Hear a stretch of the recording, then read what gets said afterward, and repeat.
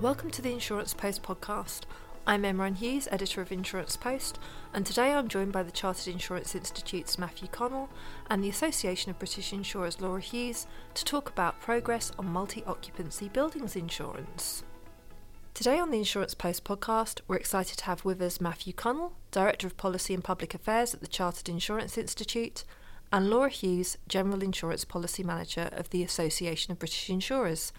We'll be talking about how 6 years on from the deaths of 72 people in the Grenfell Tower fire tragedy in London, the industry is insuring multi-storey buildings. Hi Matthew and Laura, welcome to the Insurance Post podcast. Hi Emma. Hello.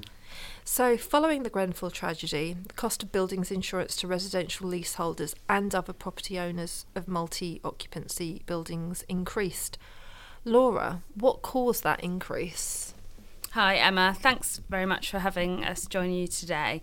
I think, this is really a topic of huge challenge for the industry, and also, we are so aware of the blight this is having on individual leaseholders living in some of these buildings. So I first just wanted to touch on the importance that the industry is placing on this issue and the hard work that the industry is doing around it.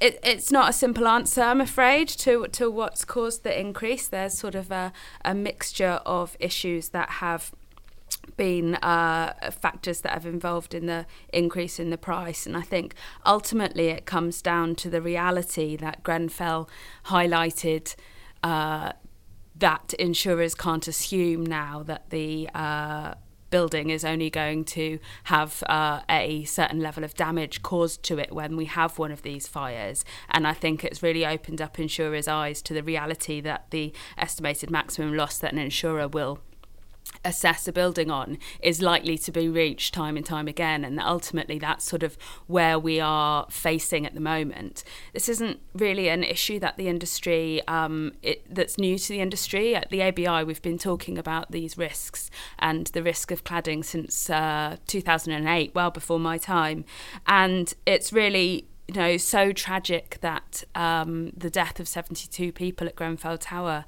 meant that it opened up the eyes of government and the realities of the regulatory regime not being fit for purpose. So it's a huge area of interest for our members, and they're doing everything they can to try and help reduce the costs that leaseholders are facing.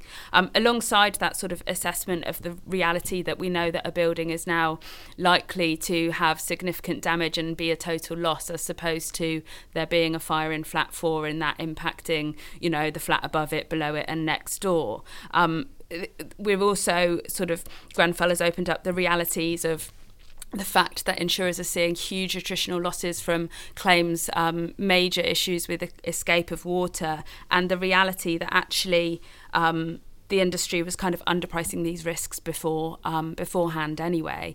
And even now, 6 years on, the industry is still telling us at the ABI that they are experiencing further information that suggests that buildings that they have been insuring for the last few years, assuming they're built as they've been said they've been built, are actually not built as they've said they've been built and do have this flammable material on them. So we're still finding it out today. Matthew, would you agree it's many issues that have caused that increase, and issues are continuing to be uncovered that are prompting further increases? Absolutely, and I think there's a lot of people who would have looked at horror at the Grenfell fire but wouldn't have imagined that they were facing similar risks. So just some friends of mine who moved into an apartment 7 or 8 years ago, the flat that they bought had block of flats that they bought had a very small amount of cladding on it. So their initial reaction was, well, there's some work to do here, but it's not going to be big because it's only a small part of the building, a small amount of cladding.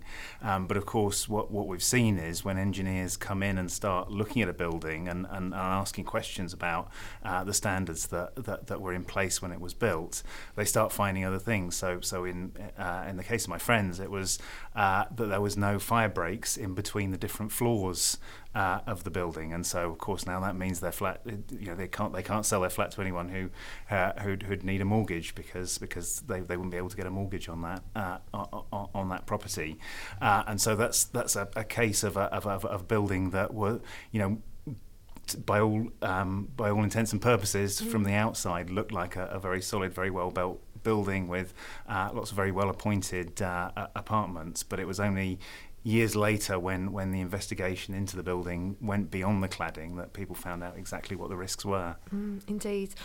Last year, the FCA stated it plans to conduct further analysis of the insurance market for multi-occupancy buildings to inform potential interventions. Matthew, what kind of interventions can the industry expect in this area? Well, I think there's some that are very, very welcome and that have already been put in place, and Laura will be able to say more about, for example, the code, the industry code that's been established for data and information about buildings, particularly sort of mid-rise buildings, not just the high-rise one. I know when we were doing work with this with parliamentarians in the wake of Grenfell, that was one big issue, is that it wasn't that people had this information but weren't sharing it. It just didn't exist, again, because the assumption was that the level of regulation was such that not all this information needed to be collected. People could assume that buildings were constructed as they said they were going to be constructed. So that's one big thing, and I think that's an important thing to come out of the competition inquiry and the FCA's work, because that's given them the ability to give the ABI and BEBA the green light to establish a kind of formalised way of collecting information. And if you just do that from the ground up, then there's inevitably issues about will everyone take part in the scheme, or will there be concerns about competition issues? And if it comes from top down, the kind of go ahead for this, then that's a lot easier. Other issues that the FCA have looked at, obviously around the value chain and the payments that are made to property agents and landlords in the course of buying insurance, and the question there about conflicts of interest. So there's elements that they're coming out from the FCA in terms of what it's looking at for regulation, but also action by the Department for Levelling Up has responsibility for housing. They're going to ban commission payments for landlords and property agents, and replace that with a more transparent system of fees. Laura, obviously Matthew mentioned there the code. What kind of interventions are coming from that? Yeah, so I think just touching on the FCA's report that came out last year, I mean, we really welcomed it, and was really needed to have that detailed analysis of the sort of insight that provided on what the issues are. And as Matthew's alluded to, it was really difficult process for us at the ABI before the FCA report, but also for our members throughout the feeding into that report on the reality that not everybody has the right level of data or collects it in the same way. So that came out really as one of the fundamental actions out of the FCA report, and we're really pleased that at the end of February the ABI and BEBA launched our voluntary common code on the information that insurers are going to be collecting on these multi-occupancy buildings. So from our perspective, that's a really great step forward on the fact that we have worked really hard with our members to shape what that looks like and get a common understanding of what the information that insurers and ultimately perhaps the FCA in the future may want to ask again. And I think that's really welcomed. So that code was published at the end of February. It comes begins at the end of May, and then has a 12-month implementation period for insurers to sort of get up to speed, and that's open to all ABI members, but also anybody else that's a non-ABI member that may wish to use it, alongside brokers as well. I mean, Matthew touched on in what was it just then as well, the issue around commission. I mean, at the start of this year, Michael Gove, Secretary of State for Levelling Up Housing and Communities, and Minister for Intergovernmental Relations, that's a very long job title, isn't it, for him, basically said that there were unacceptable issues faced by leaseholders around the transparency of their insurance costs. Could these concerns result in HM Treasury and the FCA shaking up the rules for how insurance brokers get paid, just like they did over a decade ago with the Retail Distribution Review, which banned advisor commission? Matthew, what's your thoughts on this? Yeah, so I guess there's two levels to it. First of all, there was the commissions being paid to landlords and managing agents, and there was a clear conflict of interest there because landlords could buy expensive insurance knowing they were passing the cost on to leaseholders, and knowing that inflated cost would come back to them in commission. So you had the landlord making the buying decision and the landlord being paid for distribution as well. So that was a clear conflict of interest, and absolutely right that the government's going to take action there. I mean, it's not that landlords don't offer any value in the process. They do can do quite a lot of administrative work, a lot of work involved in the sort of identification of risk and provision of data, which again is another important element of this work. So it's not that they shouldn't be paid anything, but it should be paid in a way that doesn't create conflicts of interest. And I think a clear, transparent fee that reflects the amount of time taken by property agents and landlords is a much better way of doing things than a cut in a product that the landlord is also buying.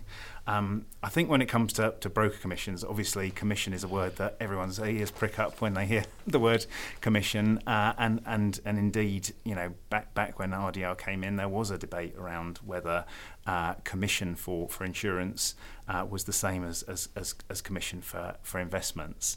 I think the decision that was made with insurance at the time, and I think that it's something that still holds, is that with insurance you've got the benefit of the insurance, which is the claim, and the price of the insurance, which is the premium.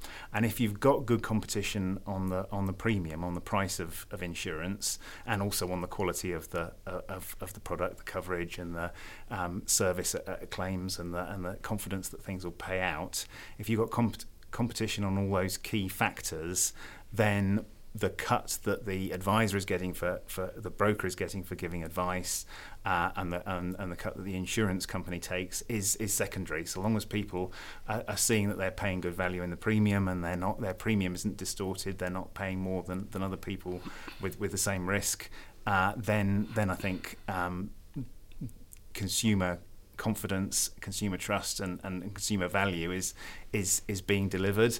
I think with the comparison with investments and the retail distribution review, the problem there was that the product, the outcome, was a return on your investments, and what you were paying was being taken out of your investments. So it became very jumbled up and very unclear in terms of what people were paying for and what they were getting out. It was the same thing. It was money that they were paying in and money that they were getting out. Whereas with insurance, it's more separated in terms of the premium's very clear, and then the claim, the benefit is very clear. And so I think in terms of sort of splitting out the cost of advice and the cost of provision, it's less important there. I think also brokers, probably do more than investment advisors in terms of services like claims, helping to administer claims, pay claims, act as an advocate for client, the claim side as well. So again, I think the important thing is addressing the issue of the landlords, getting transparency around the quality of the products and the price of the products in terms of premiums, and then I think it makes sense to help try and make that system work before more intervention around more granular stuff around commissions. Laura, would you agree? You think they'll look for clarity rather than kind of a ban on commission?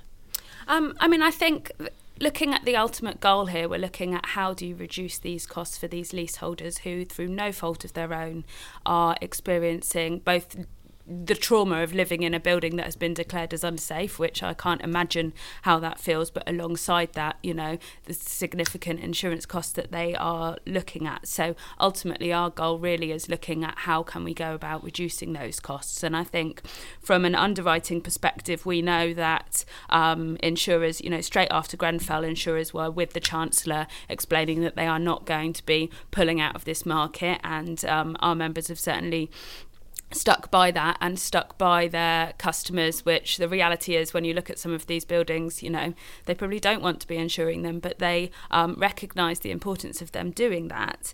And I think we've seen, you know, the number of insurers willing to offer this cover and certainly willing to write new business being reduced, and that has reduced that level of competition.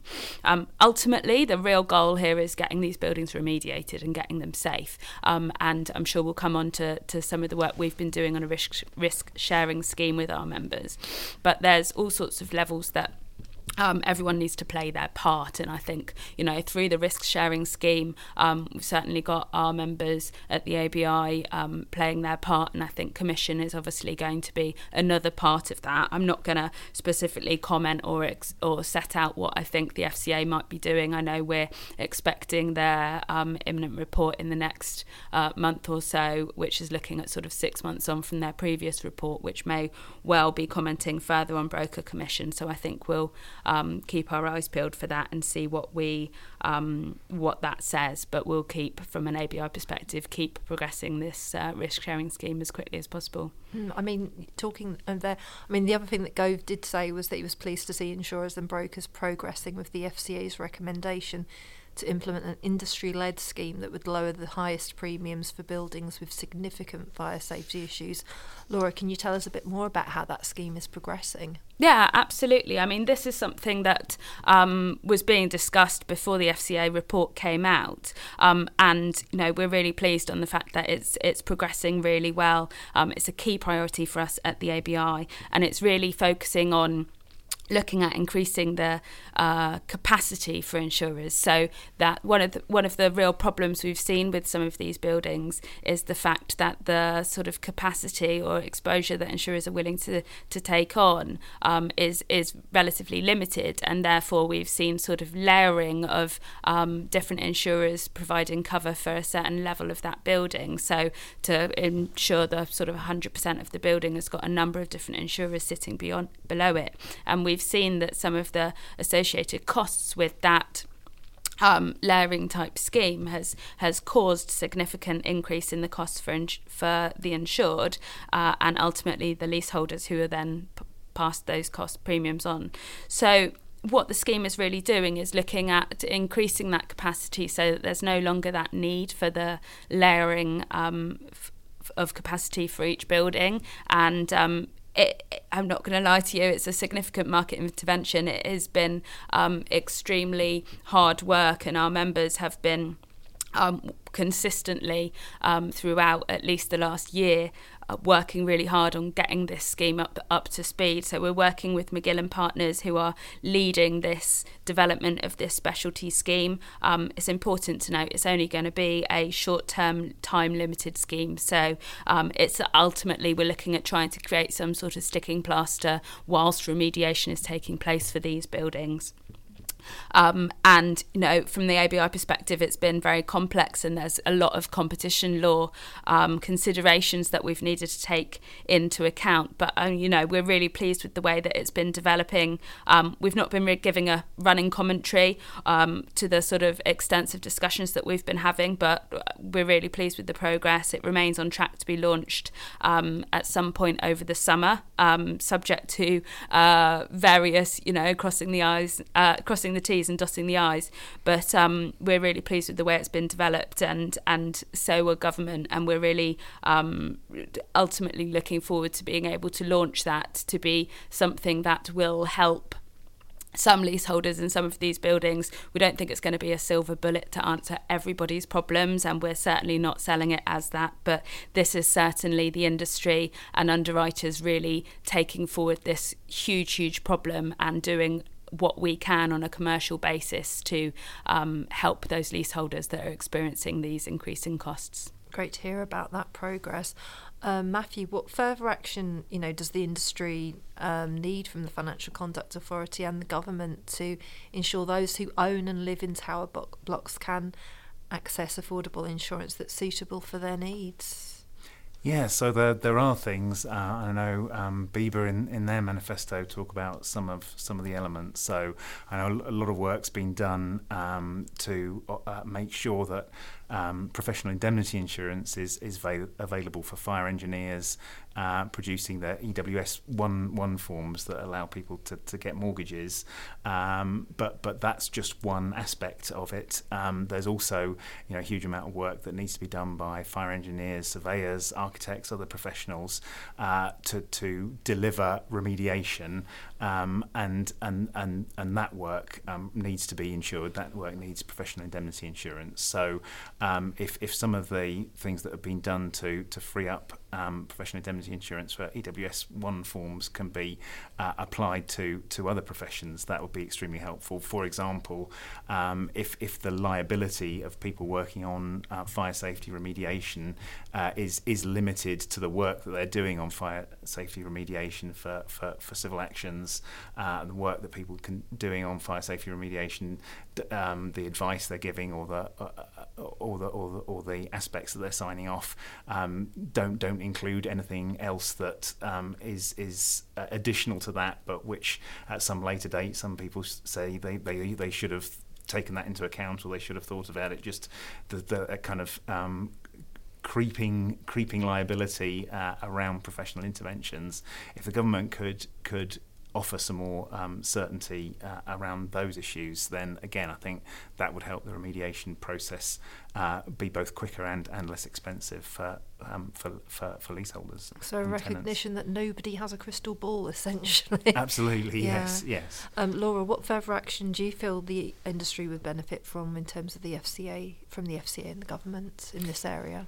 Yeah, I mean, I suppose I'll just comment on Matthew's thoughts around professional indemnity insurance. I mean, I think it's a really, really important one, and it's certainly an area that we've had a lot of discussion with government on, most recently, only last week, on the realities of the Building Safety Act and the new roles around duty holders and previous suggested roles around accountable people, and what does the professional indemnity insurance look like for them. And it's a really difficult topic when you're discussing roles that no one really quite understands exactly what is going to be the specific role. Are there the right people out there to do that work? And ultimately, are we looking at strict liabilities or something else here? So I think that's an important issue that is being grappled with. I think more focused on the FCA and government intervention. As I said, the underwriters, ABI members, are doing everything they can to develop this risk-sharing scheme at pace to try and help those leaseholders who are experiencing these high premiums. There are various other levers, so we've talked about broker commissions.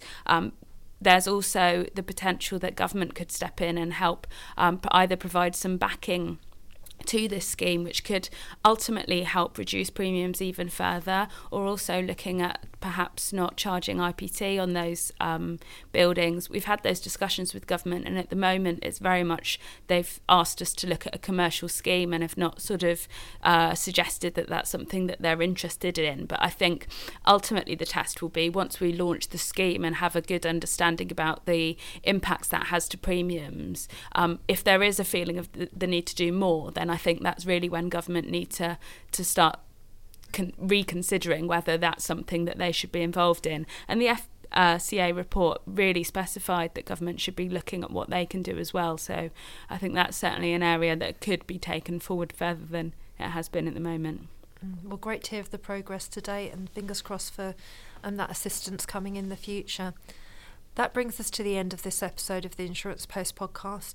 I'd like to thank Matthew and Laura for joining us and sharing their insight on the action the industry is taking on multi-storey buildings insurance. As always, thanks to you for listening to the Insurance Post podcast. If you enjoyed our episode, please rate and review us on Apple Podcasts, and make sure you never miss an episode by subscribing to Insurance Post and following us on Facebook, LinkedIn and Twitter. Make sure you come back next week for a discussion on the challenges and opportunities facing electric vehicle insurers. Until then, this is Emran Hughes signing off. The Insurance Post podcast is a product of InfoPro Digital.